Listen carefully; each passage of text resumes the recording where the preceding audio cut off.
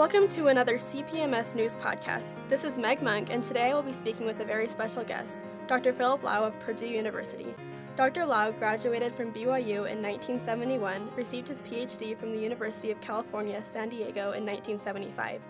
He joined the faculty at Purdue University in 1976, where he is currently the Ralph C. Corley Distinguished Professor of Chemistry, and where he pioneered the use of specifically targeted drugs to deliver imaging and therapeutic agents to diseased cells while avoiding damage to healthy cells.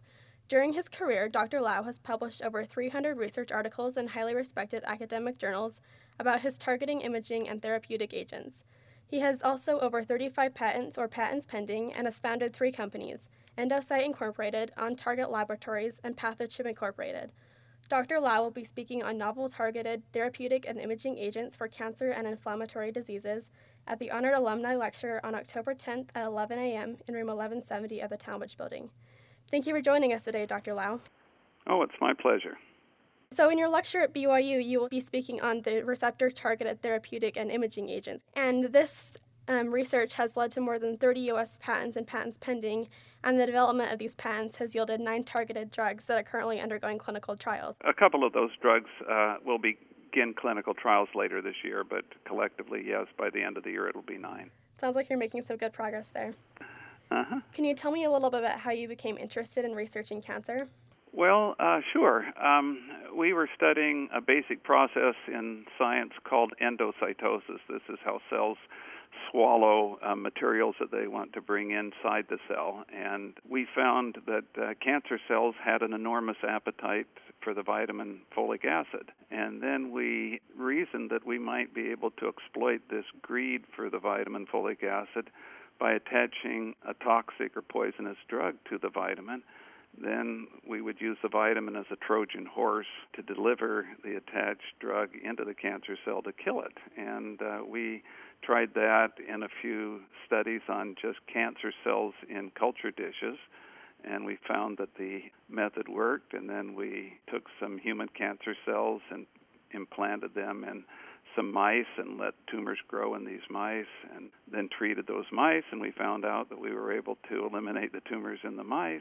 Then we expanded that and into other animals and found similarly impressive results. And then finally we went to the FDA and said, this looks pretty good because we're able to deliver these very poisonous drugs very specifically into cancer cells and avoid the uptake by adjacent healthy cells, and would like to try it in humans. And the FDA took a look at our data and gave us permission to begin clinical trials. And we've started with 1 drug, and then 2, and then 3, and so forth. And now we're, by the end of the year, should have 9 drugs in humans undergoing testing. And some of them are fairly far along and showing quite impressive results.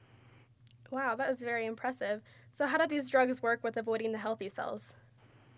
Well, we, again, take advantage of receptors, as they're called, that are overexpressed on malignant cells or cancer cells and that are either absent or present at very low levels on healthy cells.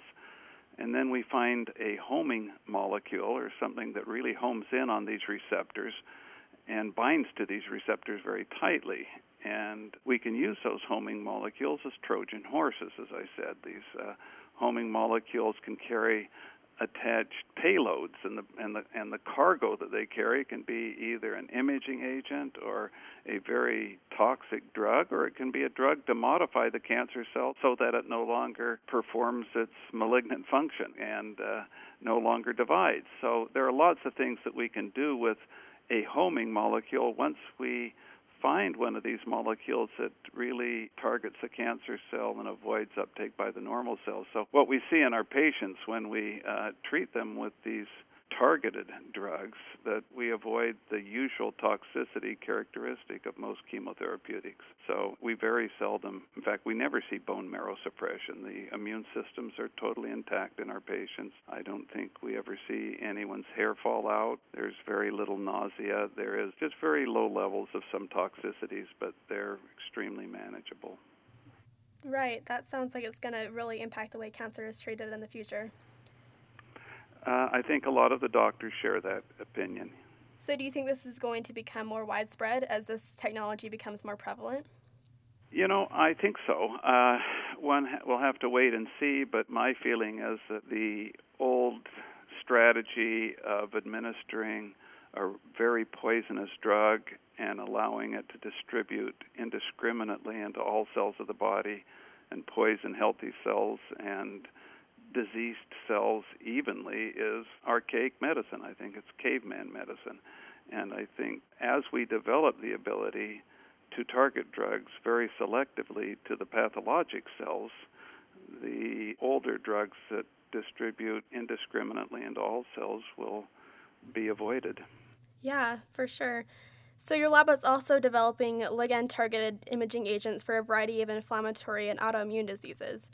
Can you tell me a little bit about these new treatments and the diseases they might help treat? Sure. Well, we're following the same strategy in treatment of autoimmune and inflammatory diseases as we pursued in the treatment of cancer, and that is to find a homing molecule that will home in very specifically on the cells that cause or contribute to such diseases as rheumatoid arthritis, Crohn's disease, ulcerative colitis, atherosclerosis, pulmonary fibrosis, multiple sclerosis, all of these, even asthma and so forth, all of these autoimmune diseases. And it turns out that a good fraction of these are caused or worsened by a cell called an activated macrophage. And so we went after a targeting molecule, a homing molecule that targets these activated macrophages. We've found one. We can attach either imaging or therapeutic agents to it, and by doing so, we can very selectively kill or inactivate the activated macrophage without damaging adjacent cells in the body. And one of the drugs that I mentioned will be going into the clinic shortly is one that can treat, in animal models, it treats many of these inflammatory and autoimmune diseases.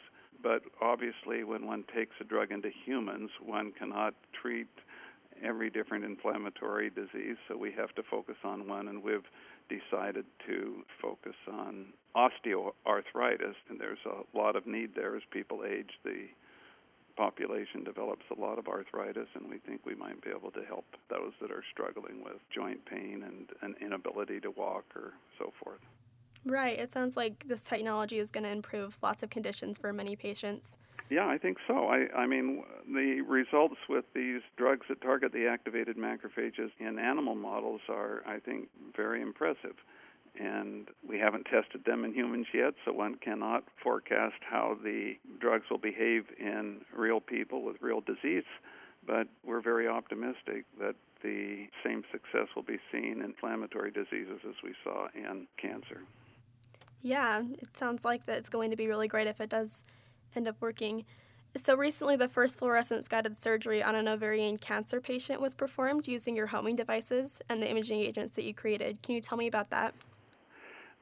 Sure. One of the problems, well, let me back up a step and say that really the only sure cure for cancer is to surgically remove all of the diseased tissue. And so if the surgeon can go in and cut out all of the cancer, the patient's cured. So we decided to try to enhance the surgeon's ability to identify and resect the cancer tissue by basically targeting a light bulb into the cancer tissue so it glows adjacent to the healthy tissue. This will be important because nearly 40% of all cancers that recur at the site of the original surgery. That is, the surgeon that goes in to remove the cancer does not identify all of the lesions or doesn't see all of the lesions and leaves some behind. And if you've stood on a surgery, it's very understandable why this occurs. The cancer tissue looks like the normal tissue by and large. There are some minor differences, but in many cases there's no way to distinguish it from the adjacent healthy tissue.